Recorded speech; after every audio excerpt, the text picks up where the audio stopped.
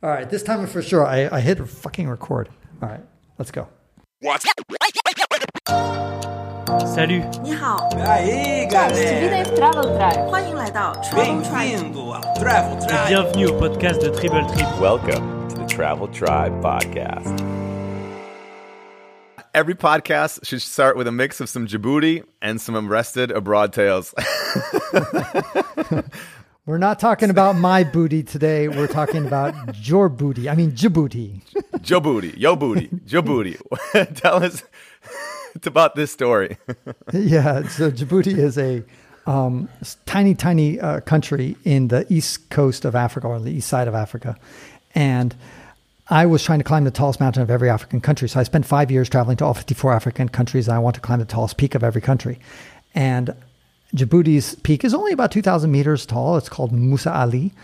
But at the summit, it has three countries that touch it. You have Ethiopia and Eritrea and Djibouti.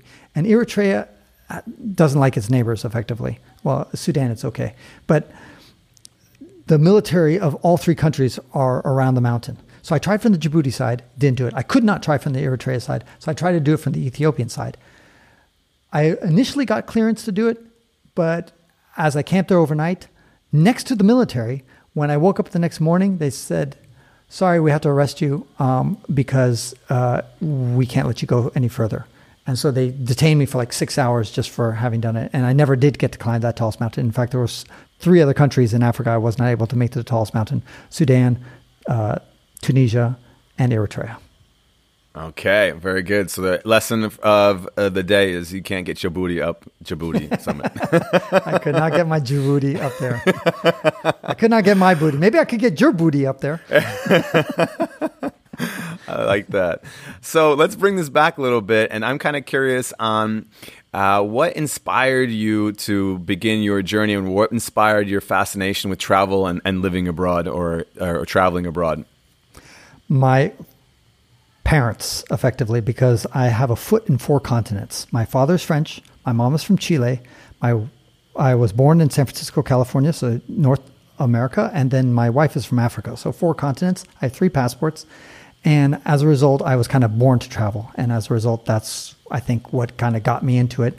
And both my parents were somewhat adventurous, especially my dad. And I think that kind of just somehow rubbed off on me. And so following, for example, college, while most people were following the traditional route of working, did you also follow the same path, or did you just go abroad right away? So after college, you're right. I did go work in Latin America. I stayed in Caracas for several months. I was in Argentina. Anyway, a lot of Latin America. And as a result, that was unusual at my time back in the 1990s when I graduated college. Mm-hmm. And nowadays, not so exotic. But I think that's what helped me get into Harvard Business School, because they say, wow, this is interesting. Such a young punk who's getting all this international experience. That's cool. Yeah. And so while you were living in Latin America, what kind of inspired you to go back and go to business school?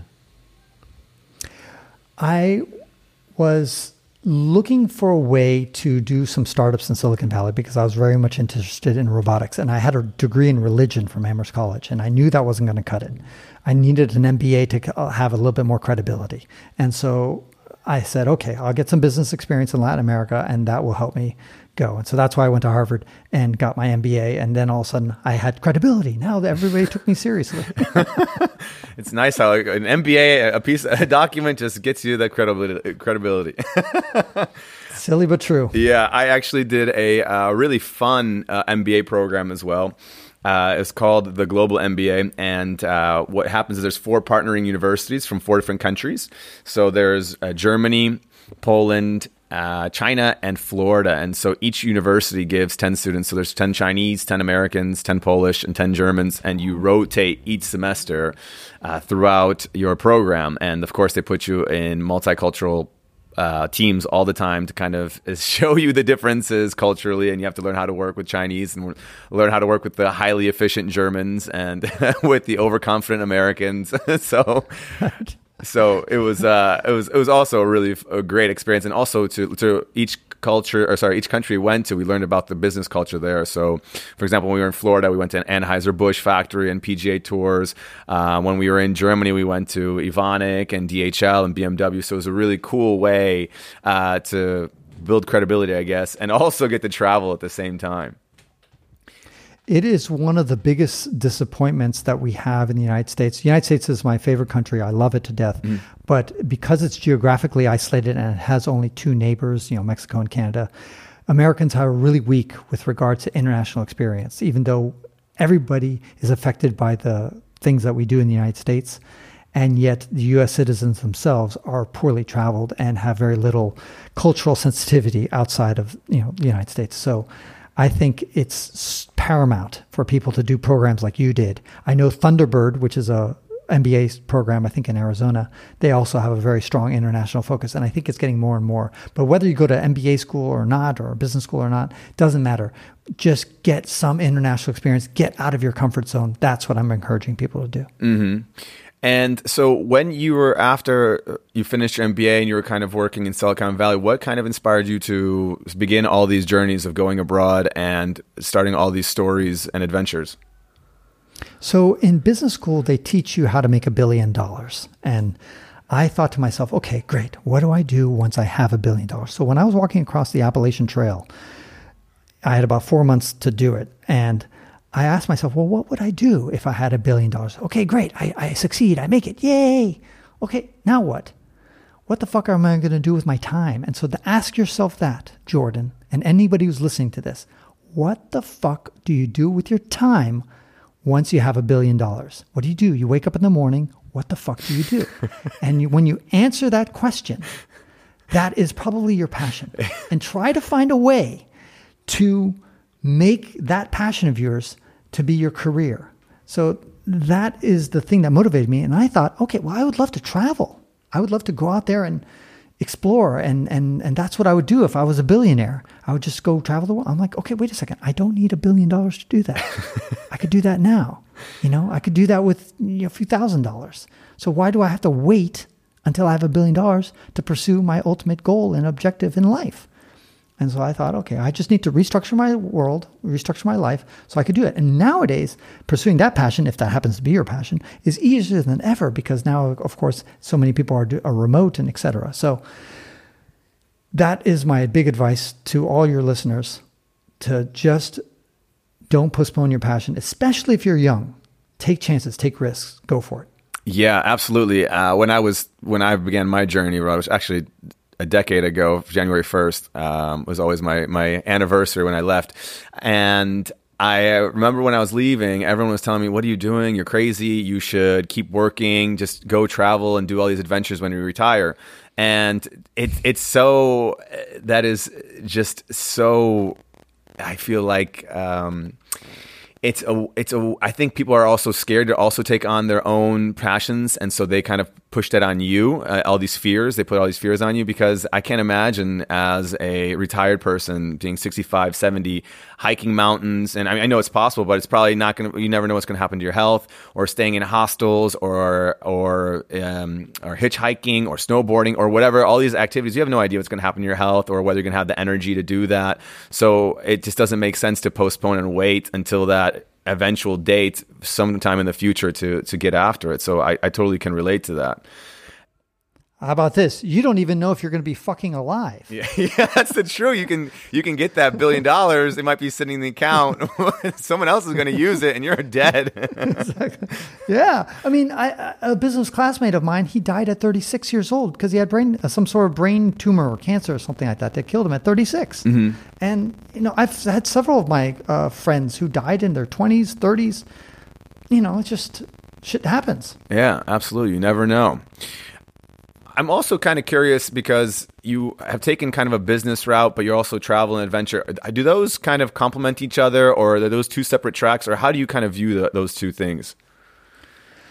Yeah, you can combine them in different ways. In my case, I segmented them in totally different. So I earned money for a while when I was working in Silicon Valley. I worked for Microsoft. I consulted for them too, and I did also worked in Silicon Valley. And there I lived like a monk. I live like a student, and I never raise my standard of living. That's, by the way, another tip for those listening. Do not raise your standard of living as soon as you're able to. Just because you get a raise, pretend you got a demotion instead, and pretend you got less money, and just save that money away, because that's what I call fuck you money, and we all need to have it just so you can, in a relationship or a job, or maybe you're sick and tired of living in Chicago, you can say fuck you to Chicago, you can say fuck you to your job, whoever your girlfriend, boyfriend is, and you can leave. If you don't have that fuck you money, you're kind of a prisoner to your mortgage, to your car payments, to whatever else that your rent and your crap that you've bought. And you don't want to be in that position, ideally. You want to be able to pursue your passion, pursue your dreams, and to chase after that, what I call the $1 billion question. In other words, what you would do if you had $1 billion. And if you strangled yourself, inhibited yourself by living beyond your means, or at least at your means, you're not going to have that flexibility. So live below your means, and that way you can have that maximum flexibility. Mm-hmm. And was there a certain point when you decided that, okay, like enough is enough in Silicon Valley, now I'm ready for my adventures? Was there any kind of specific point that was the catalyst to all of this? The Appalachian Trail. So when I was hiking that trail, I asked myself what I would do at $1 billion. And I said, you know what, I'd travel. So that was the catalyst. But that happened in 2001. So I didn't actually take action until about 2004, when I finally went to Eastern Europe and I took action. Then I came back, did some consulting, and finally it was in 2006 where I finally cut the cord and said, no more. Goodbye, corporate America. I'm going to be a nomad from here on out. So for 2006, that's when it happened. And that was but the catalyst happened in 2001. So it took me about 5 years of preparing for that moment. And during this preparation time, were there any kind of fears that were going through your head that you were maybe nervous about before pursuing this kind of lifestyle?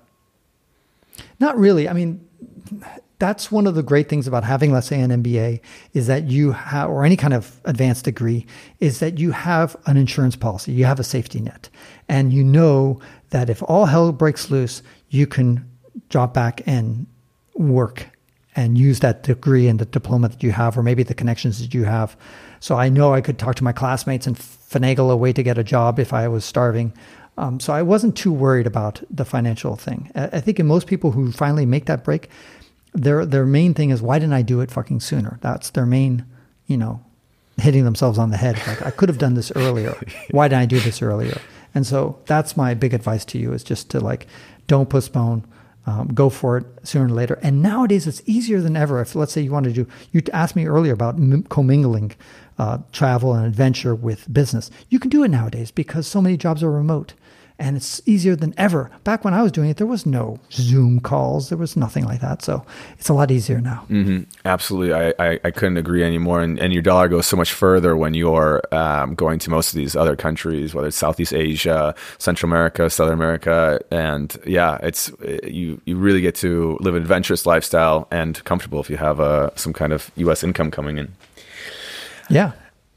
So you mentioned that another. By the way, sorry to interrupt, but you have another strategy. You can also go to a high income country, for example, like Switzerland or Japan, and work there and live like a student. And you can also save a lot of money, because a lot of times the salaries in Luxembourg are really high, or Dubai are really high. And if you learn to live below your means, you can actually, and that's another way of saving a lot of money. So yeah, that's another strategy. The one you mentioned is brilliant as well. Get your U.S. salary or your whatever country you come from, and then go to, let's say, a low-income country, and then really live below your means there, or at least at your means. And anyway, you can save a lot of money that way. So either way is a good strategy. What was your next question? Sorry? Absolutely. And I just remember, I remember the first time I was in Thailand, the song in my head that was just popping up was, "Oh, it feels so good to be king." Because I was just I couldn't believe how far the U.S. dollar can get you, from private tuk-tuk drivers to villas overlooking, gorgeous beaches, and having, homemade Thai meals for a couple of dollars. And so that really stands out to me. But yeah, the question I wanted to ask you is, I've been kind of interested as well in the Appalachian Trail, the Appalachian Mountain Trail, and I'm kind of curious on preparation for it. So when is the best time to do the trail, and how many months should you prepare for it? The best time to go is in the spring. Depends on whether you're going from south. Most people go from south to north. In that case, they depart in March, or for the PCT, they're departing in April or May. Anyway, you can do April as well in the Appalachian Trail and the Continental Divide Trail also. So you're looking at March, April, May as a departure date if you're starting from the south and going north, and you want to be done around October. Middle October at the absolute latest in general, because that's when winter starts setting in. You can also do the reverse, which is what I've done. I started in the north. You start maybe in June, and then you work your way, and you want to be done around Thanksgiving or the end of November. Mm-hmm. So that's kind of when you want to do it and how to do it. You want to train and have real life situations on the weekends where you leave on Friday night, spend overnight, get up the next day on Saturday early, and just walk all day. Walk for 10 hours. See how that feels. Then you go to sleep on Saturday night and you wake up Sunday morning, you get up and do it again. And you walk all the way till you get back to your car, and then you get home and finally get your shower. So you spend 2 nights outside. Ideally, that's what you want to do. And maybe take a 3-day weekend. Let's say it's going to be 4th of July. You take an extra vacation day. You got a 4-day weekend and go to a national park and do an extra long trail. Try to pull in like at least 50 miles minimum. Mm-hmm. in those 4 days minimum, and try to do more if you can. Try to do 80 if you can pull that off. So that's the best training. That's great advice. Speaking of miles, how many miles on average were you walking, and how long is the actual trail? So I was walking on the Appalachian Trail about 25 miles on average per day. On the Continental Divide Trail, on the Pacific Crest Trail, I was doing about 30 miles per day. On the Continental Divide Trail, I was doing about 35 miles per day on average, which is about 50 kilometers. And the reason I was doing much more on the Continental Divide Trail is I was attempting to be the first person to do a round trip, start from Mexico, go up to Canada, and turn around and come back, and do that in 7 months. So I had to go at a faster pace. And what I mean by faster pace, that's more miles per day. That meant more hours of hiking. I'm not hiking any faster. In all 3 trails, I was hiking about 3 miles an hour, about 5 kilometers an hour. And so the pace wasn't changing. It's just the amount of hours you put in. So you got to get up at the crack of dawn and go all the way till sunset, which sometimes could be like 8 p.m. or 9 p.m. at night in some cases, depending on how much daylight you have. And I didn't like to hike too much at night. So that's the kind of the distances that you would want to do. But you can definitely get away on the Appalachian Trail. You can get away as little as 15 miles per day. That's totally fine. That's totally doable too. Mm-hmm. And regarding preparation for the trail, what are you bringing with you, and what about food and water? So you want to bring as little as possible. I had about 3 kilograms or about 6 pounds of gear.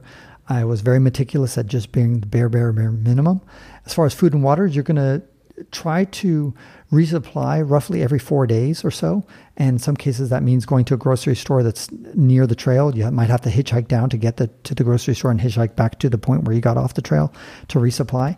And you want to sometimes ship yourself a box. So before you leave on the trip, you might have a box of dehydrated food that you're gonna have somebody, maybe your mom or your friend, who's going to mail that package so that it's waiting general delivery at a post office somewhere near the trail, and you go pick up that package, and then there's all your food. Because some places on the trail don't have a very good store. They might have just the equivalent of a convenience store, 7-Eleven or something like that, and you're not going to be able to get very good nutritious food there.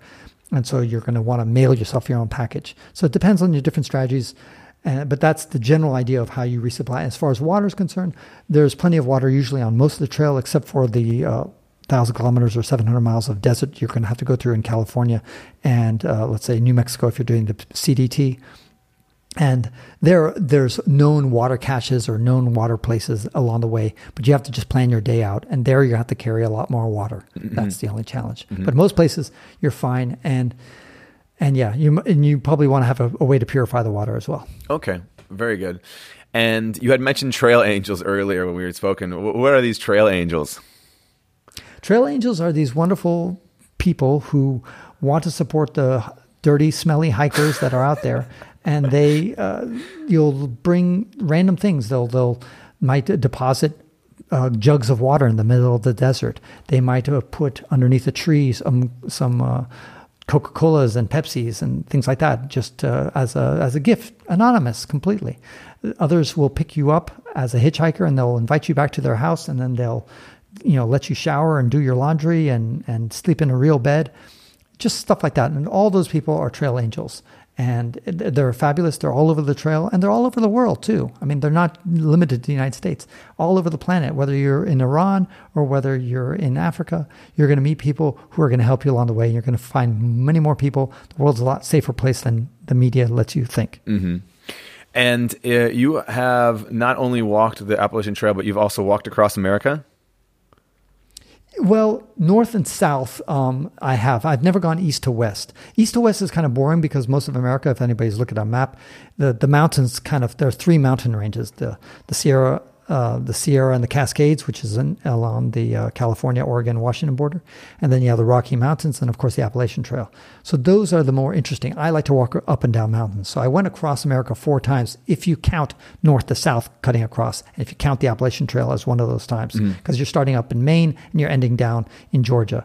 So that's almost across America in that sense. Again, north to south, but never east to west. People who do that, I just don't see the appeal of walking across Nebraska. I don't see the appeal of driving through it, so walking through it sounds like a nightmare. Oh my God. That's funny. So you had a lot of journeys in America, and then you also had a lot of journeys in Africa. What got you interested in hiking in Africa? So I had never been to the African continent before. At that point, I had been to, about 70-something countries. Now I've been to 125 countries. But Africa, prior to going there, I had never been to the continent. And I just wanted to go to every single country. I was born and raised in San Francisco, and going to Africa is a long trip. So I thought to myself, if I'm going to go there, I'm not going to leave until I visited all the countries and try to climb the tallest mountains. So for 5 years, I never left the continent, and I was visiting systematically all the countries. I bought a car in Spain, drove it across the Strait of Gibraltar, and just spent 5 years wandering around the continent, driving everywhere, trying to get to the tallest mountain. And I don't know, I just love hiking. And so I walked across the half of Madagascar, all of Madagascar, north to south. I did Morocco, the High Tatras, which are the big mountain range, as well as the Drakensberg Traverse in South Africa, and several other trails, and of course all the mountains along the way. It was fabulous. It's challenging just to get to the tallest mountain in many cases. The mountain itself may not be hard. It may sometimes be just a hill. But that's the challenge in Africa, is just the infrastructure is really horrible. And so that's the challenge. Oh, very cool. And while you're discussing these long distance hikes, I'm kind of thinking back to when I spent a lot of time living on Koh Tao Island as a scuba dive instructor. And when I spend more time on the island, I get really in tune with the nature, and I'm up with the sun. I watch the sunsets. I'm in the water. I notice the differences that are going on weather-wise, and I'm really in tune with it. There's like a shift that happens after I spend a couple of days there compared to being in the city. Is there any kind of shift that also happens during these long-distance hikes while you're on them? Yeah, they're transformative. Absolutely. I think I gave 3 TEDx talks, and in my very first one is about how travel transforms you. The other one is about picking up 3,000 hitchhikers. And I just think that when you get into that zone, especially in the wilderness, you finally break through. Maybe it takes you 2 weeks, maybe it takes 3 weeks, but at some point you finally disconnect, especially if you really learn to discipline yourself from electronics and try to avoid them. You can really get into a different zone where you get into rhythm. And that's what our ancestors who didn't have digital stuff were like. People who just wake up and down with the sun. There was no electricity. And it's funny, I was listening to people complaining that in Ukraine there's no electricity. I'm like, wow, but that's how all their ancestors lived. Mm-hmm. There's no electricity. There was no natural gas heating. They had a different. Our ancestors were a lot more tough than we are, and I think by going into the wilderness, you toughen yourself up. You lower your standard of living. You get used to being happy with little, and those are secrets that will serve you throughout your entire life. Mm-hmm. And adding on to this, what are the other lessons you have learned throughout your journeys? Anything else that kind of stands out in your mind that you've kind of taken away from all these travels? I mean, certainly one of the key things that anybody who's been traveled to over 100 countries will say is that human beings on this planet are generally good. And you're going to find a lot more helpful people than you are going to find people who are criminal or trying to rob you. And so that's one of the key lessons and the key takeaways. I find it fascinating to learn about their differences and that we have between different Homo sapiens. But one thing that we all share is this sense of helping out the fellow man. And that is something that is relatively common. Mm-hmm. Yeah, I like that. I also find the same kind of conclusion as well in my head, that most people generally, especially when you go out from condensed cities, I feel like in the cities, people it's kind of a rat race and people are fighting or competing for limited resources. And so you don't really get a good taste of humanity there. But when you go out into the countryside or places with more dispersed population, you're going to see people who will go out of their way to make sure that, good things happen. You remember a time when we got a flat tire in Vietnam and someone came over to help us, and I was like, we're going to get ripped off. I mean, we're stranded. We have no other option. They could say $1 or $1,000, and we're going to have to pay it because we have no other way to get out of here. And, they charged us what seemed like a local price because only a couple of dollars to fix a tire. And I remember that kind of situation stood out in my mind that, I think people generally are good. And I think that's a good takeaway. And you had also mentioned about simplicity. And it also reminds me of living when I was in Thailand. You see, local Thais living in huts with very limited amount of possessions or material wealth, and every day with a smile. For them, it's just their approach to life. They're just happy to have a small meal, just hang out with their family, and it's just it's nice to see the simplicity of local people as well when you're kind of going abroad. Absolutely, yeah. Yeah. So I wanted to kind of get more into Africa, and because you spent 5 years there, were there any kind of specific lessons or tips or advice you would give to people who are interested in exploring the African continent? Yeah, push yourself and go beyond your means. I mean, go beyond what you think is going to bother you. In other words, if let's say Egypt feels exotic to you, go to Sudan. Go a little bit further. Go to Algeria instead of Morocco. I mean, not instead of, in addition to Morocco. If you feel comfortable with Senegal, then try Gambia or maybe Guinea-Bissau. Anyway, whatever the country is, just try to go one further, a little bit deeper into the continent, if you will, so you can start getting some contrast. Because in the end, you're going to discover that it's not nearly that scary at all, and you're going to find some fascinating experiences and stories there. So that, to me, is the number one thing I would tell people: is that wherever you pick in Africa, probably one of its neighboring countries is a little bit "quote unquote" scary or a little bit less known, fewer tourists. Go there. Mm-hmm. And speaking of some of these fantastic experiences, are there any kind of those that kind of come to mind right away that you had while you were there? I really love the Sahara. I mean, I adore the Sahara. So Mauritania, Niger, also Chad and Sudan, and those places just all along the Sahara and the Sahel are just some of the most spectacular things because there's just nothing there. I mean, it's just wide open desert, and there's just nobody there. Same thing with Namibia. Namibia is an enormous country, and you can fit all of Western Europe in it, and yet there's only 2.5 million people in it. It just blows your mind, the amount of empty space there is out there. Makes it really easy to camp, by the way, if you happen to have a car, because there's nobody there. Anyway, it's to me, I love going to the Sahara. Anywhere in the Sahara is just a magical dream. Yeah. And speaking of you going around and traveling, what is your travel look like? How are you getting around? What are you bringing with you? Where are you staying? What does that kind of look like? So one of the things that really benefited me was having done those 3 long trails in America, the PCT, the AT, and the CDT, is that it got me used to sleeping outside. It's like no big deal, whether there's a rainstorm, whether it's snowing, whether it's hot, whether there's mosquitoes. I just, I learned to do that because I spent so many months sleeping outside.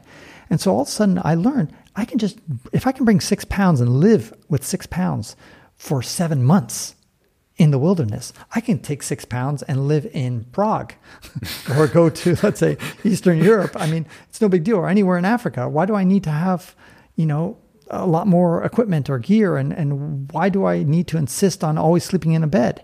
And that will bring your travel costs down substantially. It'll also allow you to be spontaneous because, sure, you can always stay in a hostel. You might find one. But what happens if you meet somebody along the way who's going to want to, invite you over to their house? and you have a priceless opportunity to meet a family, to stay with locals, you got to do it. And so I suggest if people get used to camping outside, you have that in your back pocket. And you can always stay in hostels. But if all of a sudden the hostels are not available or they're full or whatever, or they're out of the way, or maybe you get invited somewhere, or maybe you just see a nice little park somewhere and you're like, there's nobody at that park. I'll just go over there and sleep under a tree in a park. And I did that countless times in Eastern Europe. I even did it in Latvia in the winter. I love that. They're probably like, oh, who's that homeless man from Latvia? Like, oh, wait, that's an American guy from San Francisco City who went to Harvard Business School. Exactly right. I had no idea. Totally non sequitur. Yeah. But one of the things that I find very powerful is when we have these ideas in our head of things that we're so dependent on. For example, I remember when I did my first 72-hour what's it called? Fast. When I didn't eat for 3 days, I did a water fast, and I was like, wow, mind blown. I thought that you have to eat 3 times a day or 4 times a day. And all of a sudden, this dependency on food was no longer a thing in my head where I was like, oh my God, I'm going to die if I don't eat today because I've already done 3 days. It's totally fine. And I think it's the same thing kind of with housing and shelter that you're discussing right now, is that if you can show yourself that you don't need a hotel or a hostel wherever you go, that it's possible to find alternative ways, whether it's camping or staying with locals, then all of a sudden that fear and dependency of relying on that is gone, and you can have more of these kind of natural and adventurous experiences that you're discussing. So. And the challenge is to learn how to be happy in those conditions too. Mm-hmm. Because one thing is I can survive fasting for 3 days, but can I do it with a smile on my face? Mm-hmm. And that, if you can get there, then you're in nirvana. Mm-hmm. Then you've really reached it. Because some people will say, yeah, I can camp outside, but I can't do it with a smile. Well, then that's a problem. Yeah. You got to learn to appreciate it. Yeah. This reminds me of, so during that fast on the 3rd day, my girlfriend at the time had arranged a double date and all you can eat Korean barbecue place. And I was like, I can't eat. And it was like, there was no smiling there. That was like pure hell. I was just watching everyone while I was sipping on my water. I hope you dumped her. Yeah, she learned her lesson after that. Okay. But one of the things that we discussed with Derek and some other travelers is staying with local people and how that allows you to kind of break down the walls of locals and also get a good chance for you to really get to know the culture. Can you discuss a little bit more about this? Does this kind of factor in when you're traveling? Absolutely. To me, it's the best part about traveling is staying with locals and meeting them. And there's several strategies you can do to increase the odds of that happening. Number one, go to countries that are not super touristy. So you're not going to probably stay with a local if you're running around Paris all day long. But if you go to, let's say, a really remote part of France, then there's a high chance that a French person will invite you. If you're hiking some trail or the Camino de Santiago or something like that, or what they call Le Chemin Saint-Jacques, that is a way that you could meet somebody potentially. And it's certainly in low-income countries, perfect opportunity to do that. And the beauty about staying with locals is that many times locals, especially in low-income countries, there's multiple generations of families. And usually the grandparents are living with the middle, the parents, and then the children are there too. So you get to see 3 generations in one household. And maybe the grandparents cannot speak whatever languages you speak. But sometimes the children can translate and be that insight into the culture that you can see. You can also see how they live. You can see whether they have hot water or not. You can see how they eat, how they cook. Is their bathroom? Is it a squat toilet? Is it a regular toilet? Do they have an outhouse instead of a regular thing? Where do they get their food? And you could see all these insights that really open up your mind and stretch your brain and learn about the planet that we live on. And to me, that is fascinating. You can also see the relationships between men and women. You can see how the husband treats the wife. You can see how the parents treat the kids. And you see how the respect that the elders get. All these things are just fascinating and just, to me at least, and revealing that you can only get when you live with a family. There is a website called couchsurfing.com, which used to be fabulous. I haven't been using it lately, but that is another way to meet locals and things like that. But the best thing is just to have an open mind and have an open itinerary, an open schedule, and be friendly and open to everybody you meet. And last thing I'll say is to travel solo, because you're a lot more likely to get invited to a house if you're traveling alone than if you're traveling with a couple or certainly a group.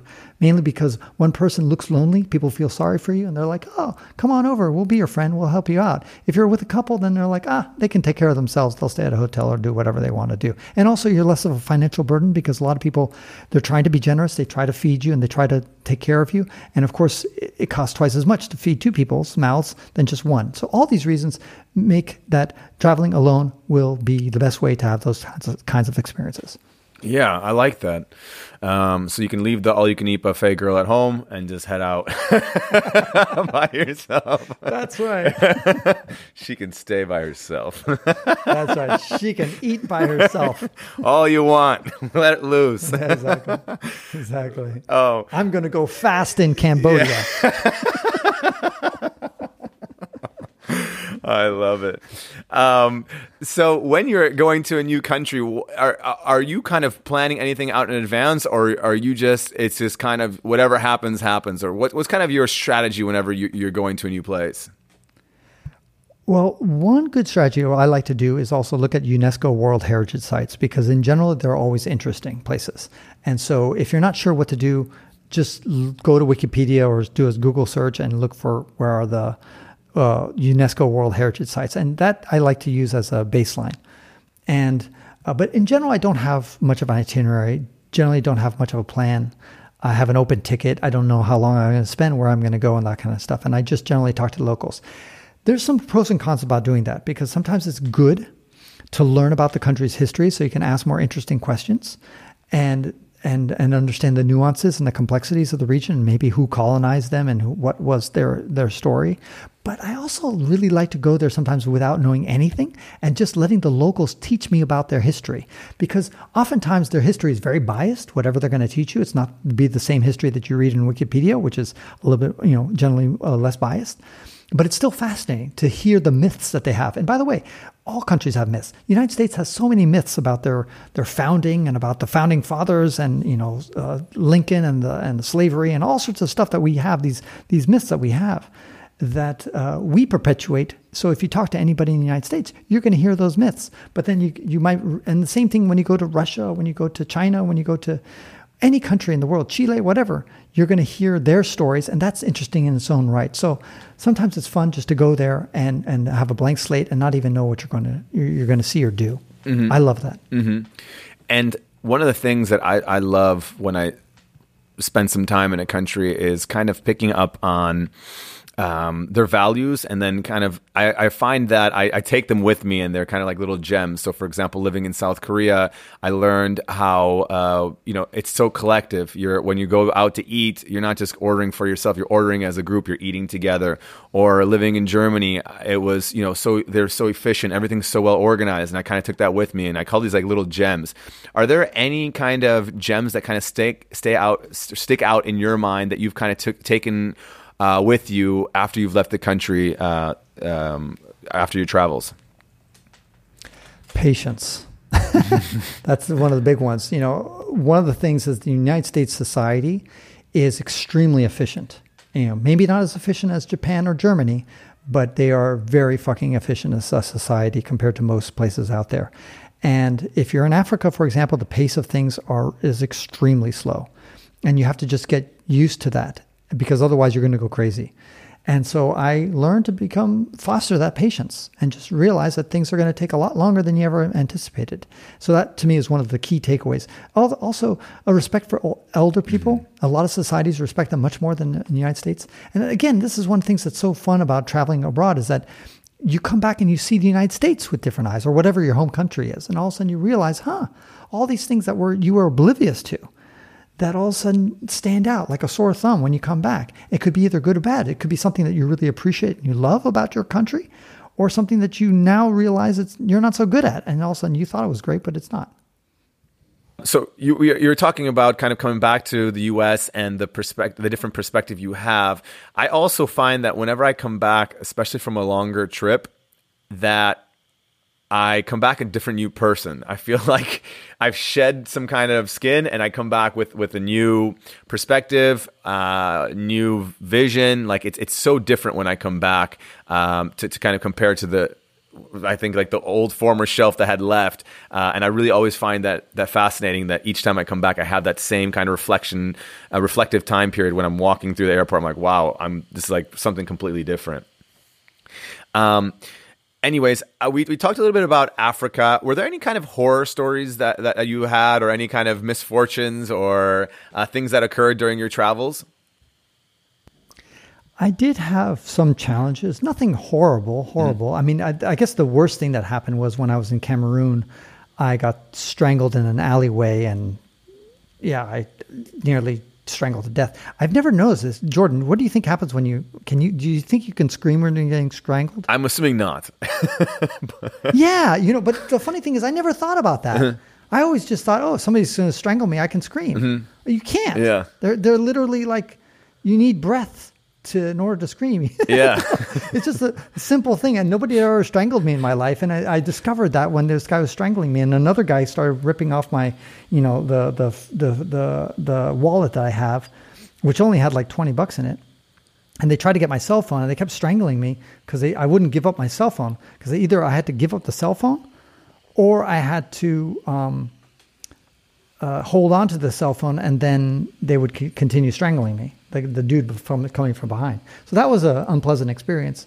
But I mean, that's about as well. I did have malaria 6 times. I guess that's also unpleasant. I did almost die. I had a fever that was incredibly high. I had to be hospitalized like 3 different times for those 6 different malaria problems. But again, luckily I didn't die then either. I was uncomfortably cold, uncomfortably hot in many places in Africa. Cold because I was hiking the tallest mountain of every African country, and so sometimes I'd get up high. I did lose my wife and brother in the tallest mountain of Chad. They slept overnight, and I thought they were going to be dead. Luckily, they survived. That's another long story. But anyway, yes, misfortunes. But overall, if you think about spending 5 years to all 54 African countries, I think if you spent 5 years driving all around North America, shit would happen there too. Oh, of course. Absolutely.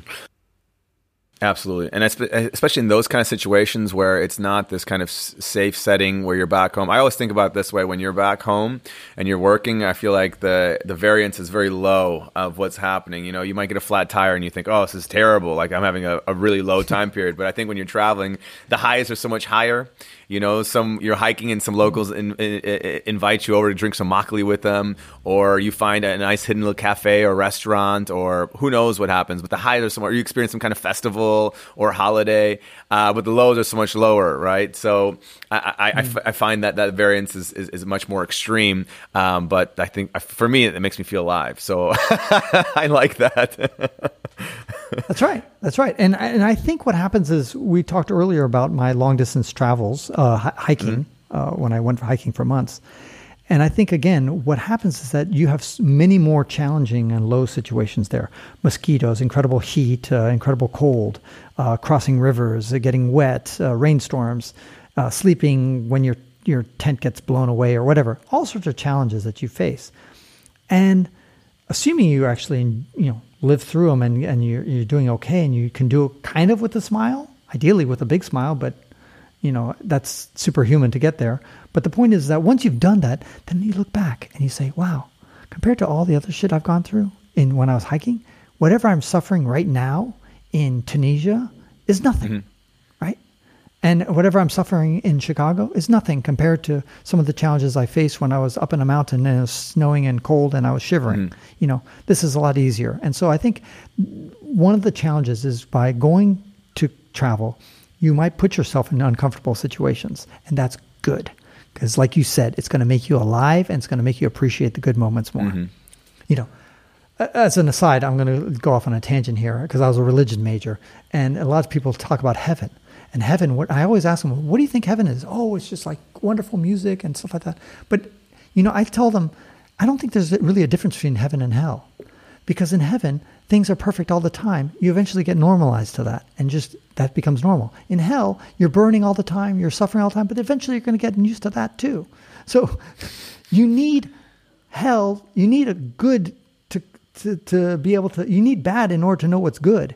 You need something that tastes terrible to know what tastes good. You need contrast in life. And so the more contrast you have, the more interesting your life can be. Yeah, a relative reference point. I like that. Yeah, very good. So let's shift focus a little bit to the third foot. You have a country, the third continent you have a foot in, which is Europe. And you written a book about Eastern Europe. What got you interested and inspired by exploring Eastern Europe? I called the book The Hidden Europe, What Eastern Europeans Can Teach Us. And I find it fascinating that so many people, when they talk about Europe, they're really just talking about Western Europe. They've largely, even today in 2023, they've largely ignored Eastern Europe. A lot of people don't really know much about Belarus. Many people haven't gone to Moldova or Ukraine or even like Serbia or Kosovo, or some people haven't even visited Croatia and Montenegro, which are fabulous, or Albania. And then I know your family's from Poland, which is also some places a lot of people haven't even gone there. And to me, that drew me into it. And I started realizing, wow, it's basically a lot like Western Europe for half the price. So it's great.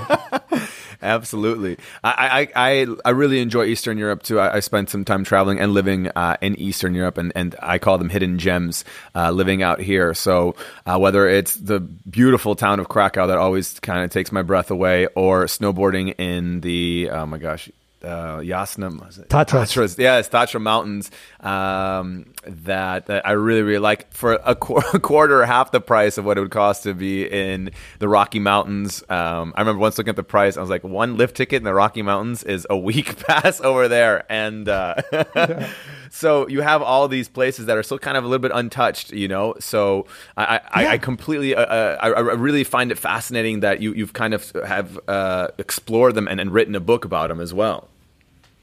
Yes, yeah. So I wrote a book, and I had 25 chapters, 25 countries. I defined Eastern Europe very broadly. And it was fascinating, of course, because many Eastern Europeans don't want to admit that they're from Eastern Europe. They always say that they're not in Eastern Europe. Polish people will never say they're in Eastern Europe. People from Czechia, that's Eastern Europe. Hungary, Central Europe. Even people from Estonia, they'll say, we're not Eastern Europe, we're Northern Europe.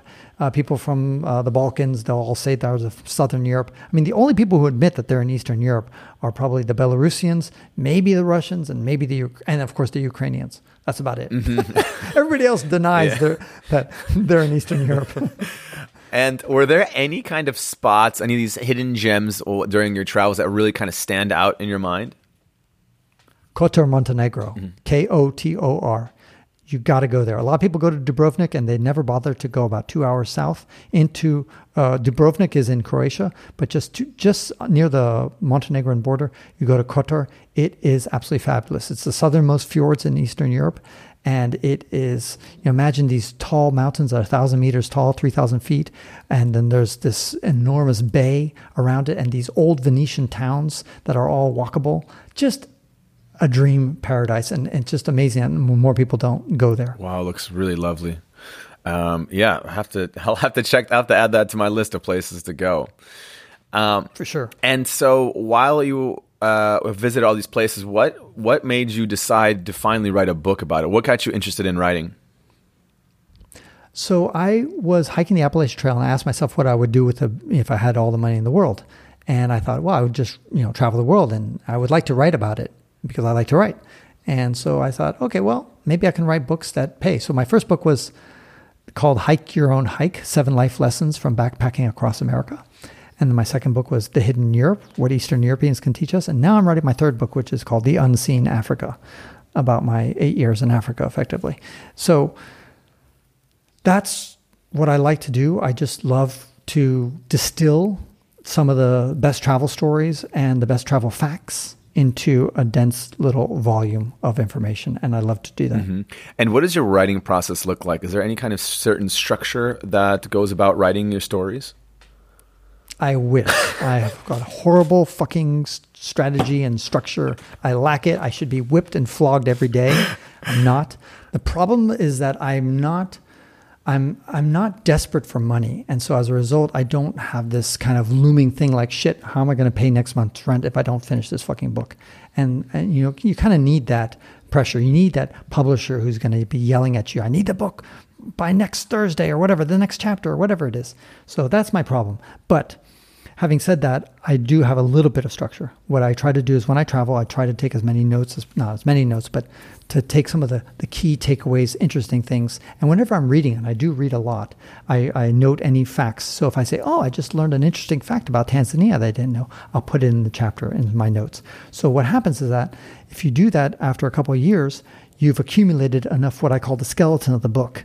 And already you have, like in my case, I already had like 200,000 words of quote unquote notes that I had. So that makes you feel better because you're not looking at a blank page, and it takes away that pressure.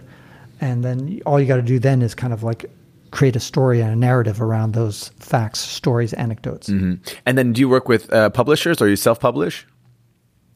I self-published. My brother did 2 novels through traditional publishers. Here's the dirty secret about the publishing industry. Unless they're going to give you a 6-figure advance, it's really not worth going with a traditional publisher unless you have 0 marketing skills. But if you have 0 marketing skills, your book is not going to go anywhere anyway. And they're probably... So here's the dirty secret about publishers. If they're going to give you a 6-figure advance, they've already invested a lot in you, and so they're going to throw money after you, and they're going to give you a marketing budget and that kind of stuff. But still, they're probably not going to give you a book deal unless you already have, quote unquote, a platform, a lot of people. So if you're Joe Rogan and you've got a ton of podcast listeners, they're going to sign you a contract very easily because you know that Joe Rogan just needs to tell them, hey, I've got a new book out. And it doesn't matter if it's just shit that he wrote while he was sitting on the toilet. His fans will buy it. They know there's a ready-made audience that they're going to sell at least 50,000 copies, and that's going to be profitable for them. But even if you write the most brilliant book since Shakespeare's plays, it doesn't matter if you don't have a marketing strategy and you don't have already a big marketing base. And so they want to see people who have thousands and thousands of followers, if not millions of followers, and already established before you've written the book. And it's very frustrating because you say to yourself, well, if I have millions of followers, why the fuck do I need you guys? I could just self-publish the book. And I don't need you assholes to take away and give me 10% of the book sales. And that's what they do. They just give you a little piddly amount. So it's a strange industry. It's really not a good way to make money. Definitely not a good way to make money. You got to do it because you love it. And, I love it, unfortunately. Yeah, to share your journey. And that's kind of one of the reasons why I do this podcast. I really enjoy hearing people's stories. And, Perfect example. Everybody thinks you're making millions, Jordan, from this podcast, but this is costing you money and time, and you're getting jack diddly shit. That's true. That's true. And that's why the people listening to this podcast should send Jordan money. Do you have a Patreon? No, I do not, but I think I'm going to start one right now. Start one right now on this episode. And anybody's listening, send Jordan $1. Everybody listens, send just $2 a month. That's it. If everybody did that, you'd be golden. Yeah. And speaking of, how do you kind of financially support yourself? Are you also working, or do you mostly seek different alternative, or how are you kind of getting by financially when you travel? Very, very lucky that I had when I worked and I lived like a monk when I was working in Silicon Valley. So I was making a nice salary and I was living well below my lease. I was living like a student. I had a bicycle. I rented a room in a house for $600 next to Microsoft, and they were paying me $200,000 a year. So I saved up a ton of money. Then I invested it very well. So I was good at buying at the bottom of the stock market and doing very well. When I came back from Africa, I sold all my stocks and bought a bunch of cryptocurrency, and that took off a lot. So in the end, I actually have more money every year. Every 5-year period, my pot of my net worth actually increases. My net worth now is high. I haven't worked since 2006, but my net worth is higher today than it's ever been. And that's just because of good investment, living below your means, and that helps you and travel inexpensively. You can do that. And that doesn't mean being a stingy little fuck, because a lot of times people are moochers. They'll have these TED Talks that say, hey, I traveled all over the world with like $3 in my pocket. And how did you pull that off? Because you just mooched off every little person you saw. And that's not good. You're a fucking ambassador when you travel. You might be the first American or a white person that some places I've never seen. And if you go there and all you do is just eat their food and let them drive you around, and you don't contribute to the gasoline bill and you don't contribute to the food budget, you're just a moocher and you're not a good ambassador. Give, be generous while you travel. So that's key. But in order to do that, you have to have a little bit of money. So the key thing is just live below your means And that will give you, and invest your money wisely, and that should give you enough flexibility when you travel. Yeah. It's actually funny when you're talking about this. I had a podcast guest that was recommended by someone else, and they had a TED Talk like traveling on $5 a day. And I was like kind of dreading it. But their story was so nice. What they did was, it was a couple that was Japanese and Indian. And what they did was they had this little scalable, foldable bike. And they started in Thailand and they were going to finish in Iran. And what they did was they brought their own clothes and food and seasoning. So like the Indian clothes and some food and Japanese. And what they would do is they would have locals invite them over, like in the middle of Thailand, some rural part or wherever. And they would say, hey, you guys look like you need a place to stay tonight. And what they would do is they would dress up in their clothing, in their local or cultural clothing, and sometimes make them a meal or share some kind of stories or whatever, because they knew that those people there would most certainly probably never have the chance to go to India or go to Japan or maybe even leave Thailand for that matter. And it was a way for them to bring the world to them into their houses. And I really enjoyed hearing that story, because you're right. If you're just taking and taking and taking, like no, I mean, that energy is that's a bad energy, you know.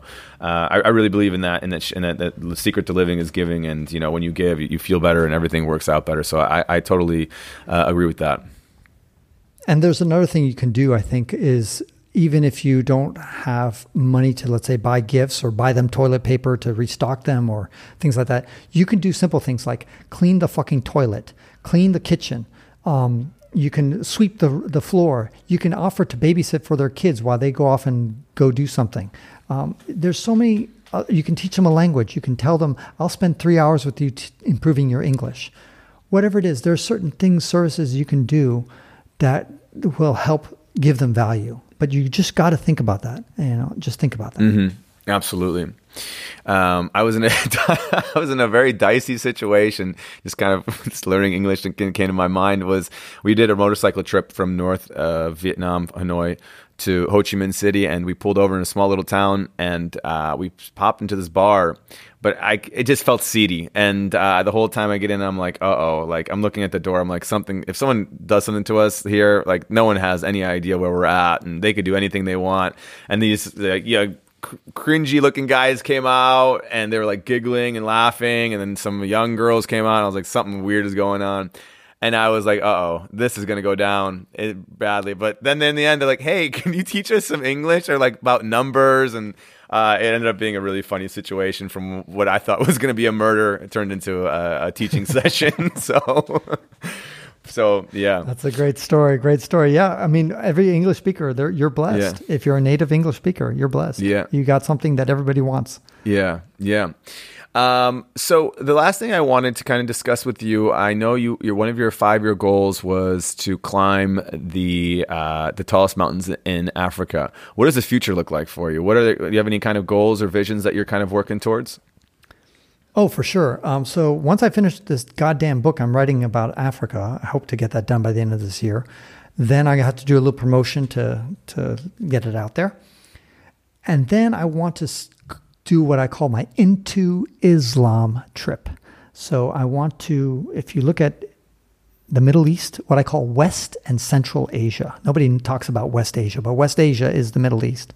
And Central Asia, of course, is Central Asia. So I want to spend there's about 25 countries there, and I want to spend about a good year traveling around there. That's step 1. Step 2, East Asia. So India and everything east of India, including Siberia. Step 3, Oceania. So all the shit in the Pacific Ocean. And then maybe the Caribbean too. I want to buy a boat. Sorry, for the Oceania trip, I want to buy a boat, a catamaran probably, to just sail around the world, especially the Pacific Ocean. I don't know how to sail yet, but I'll figure it out. So that's the 3-step plan. Probably take me at least 10 years. Yeah. Be careful. I had a guest on that did the same thing. I think from San Francisco.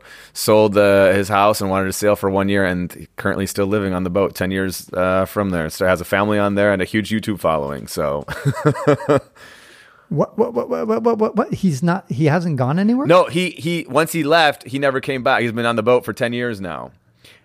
Oh, okay. So he does sail. Yeah, that's all he does. And they have a huge YouTube following. Okay. I think I heard that. Okay, yeah, I heard that. What's the name of it? SV Delos is the name of the boat. And no, but the name of the podcast or the YouTube So channel. it's SV Delos. It's the name of their boat.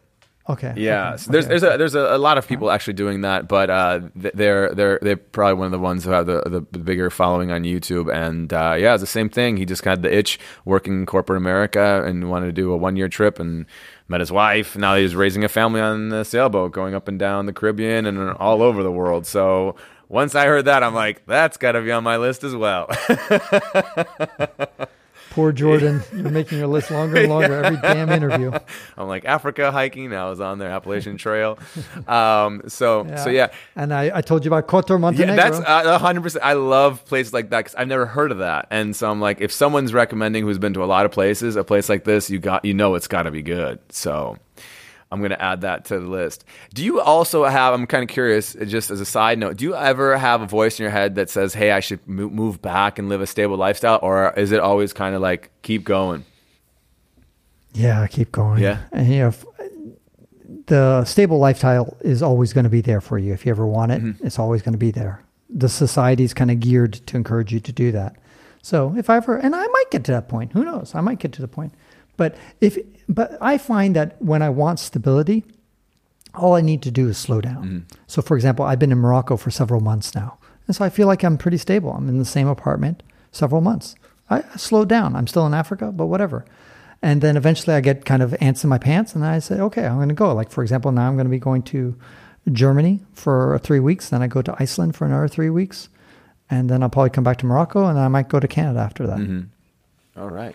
But eventually I got to finish my book and then go to the Middle East and do that trip.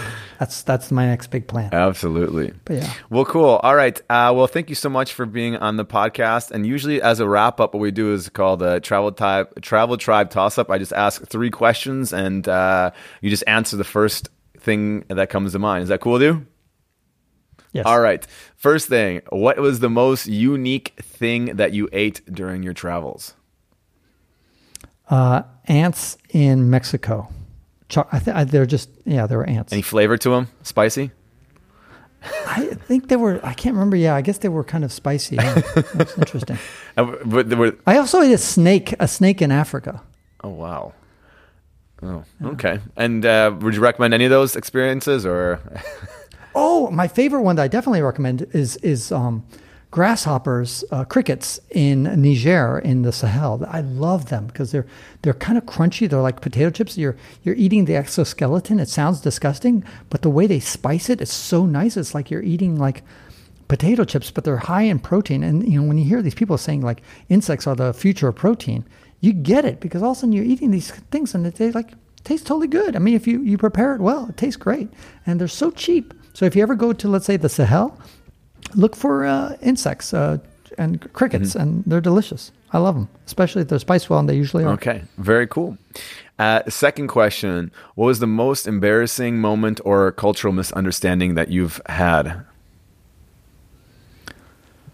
Cultural misunderstanding. I guess when I was in Mauritania,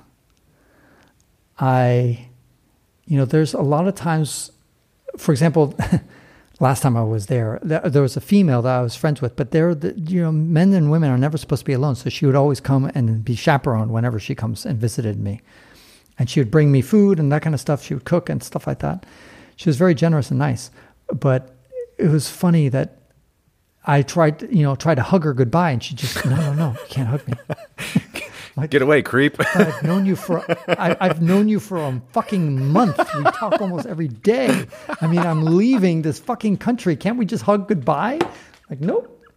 Not even a kiss on the cheek, nothing. I'm like, God, I've seen this girl every day for a month, and I can't even hug her. So anyway, that was a cultural insensitivity on my part. Yeah, come to Poland. You can kiss your uncle or whoever you want. Exactly. That's right. But it's interesting also, one time, her friend that chaperoned her left like 5 minutes early, so I was alone with her for 5 minutes. What'd you do?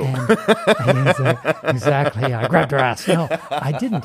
And she actually jumped over the fence to leave because she didn't want to go through my front door because she knew if she went through the front door, it's possible that a villager sees her coming out of my house alone. Jeez. So she jumped over the fence into the neighbor's yard and then got out through their entrance. That's how much she liked you. Just jumped headfirst out of the over the fence, saying, "I can't spend 5 minutes with this guy."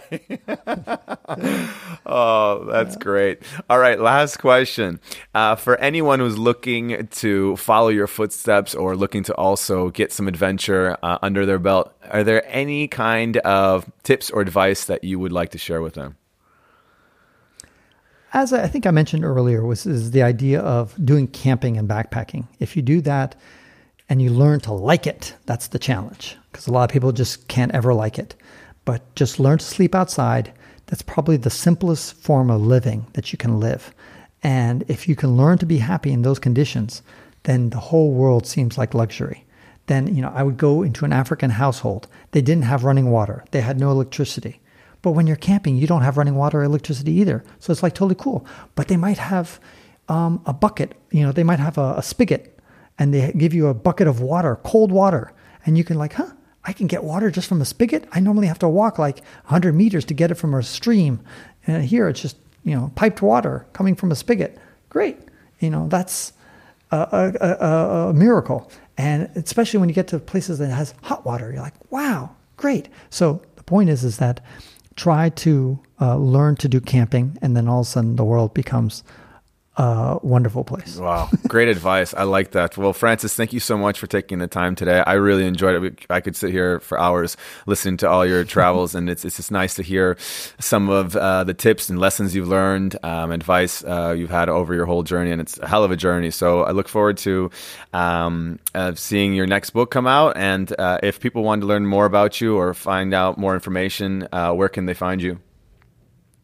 I have a Wander Learn podcast. So it's just one word, Wander Learn. And you can also go to wanderlearn.com. And I just want to thank you, Jordan, because I know how much work it is to do a podcast. And I don't know if your listeners actually appreciate it. And it's a lot of work. You do it because you love it. And so thank you for taking the time. And I hope all the people who listen to also appreciate you and somehow support you whenever you ask for their help. All right. Thank you so much, Francis. Well, hopefully I'll have you on again sometime in the future with more stories. So thanks again. Well, that does it for this week's episode of Travel Tribe Podcast. Join us each Tuesday as we release new episodes with great adventurers. Until then, remember, the most dangerous thing you can do in life is to play it safe. Stay adventurous.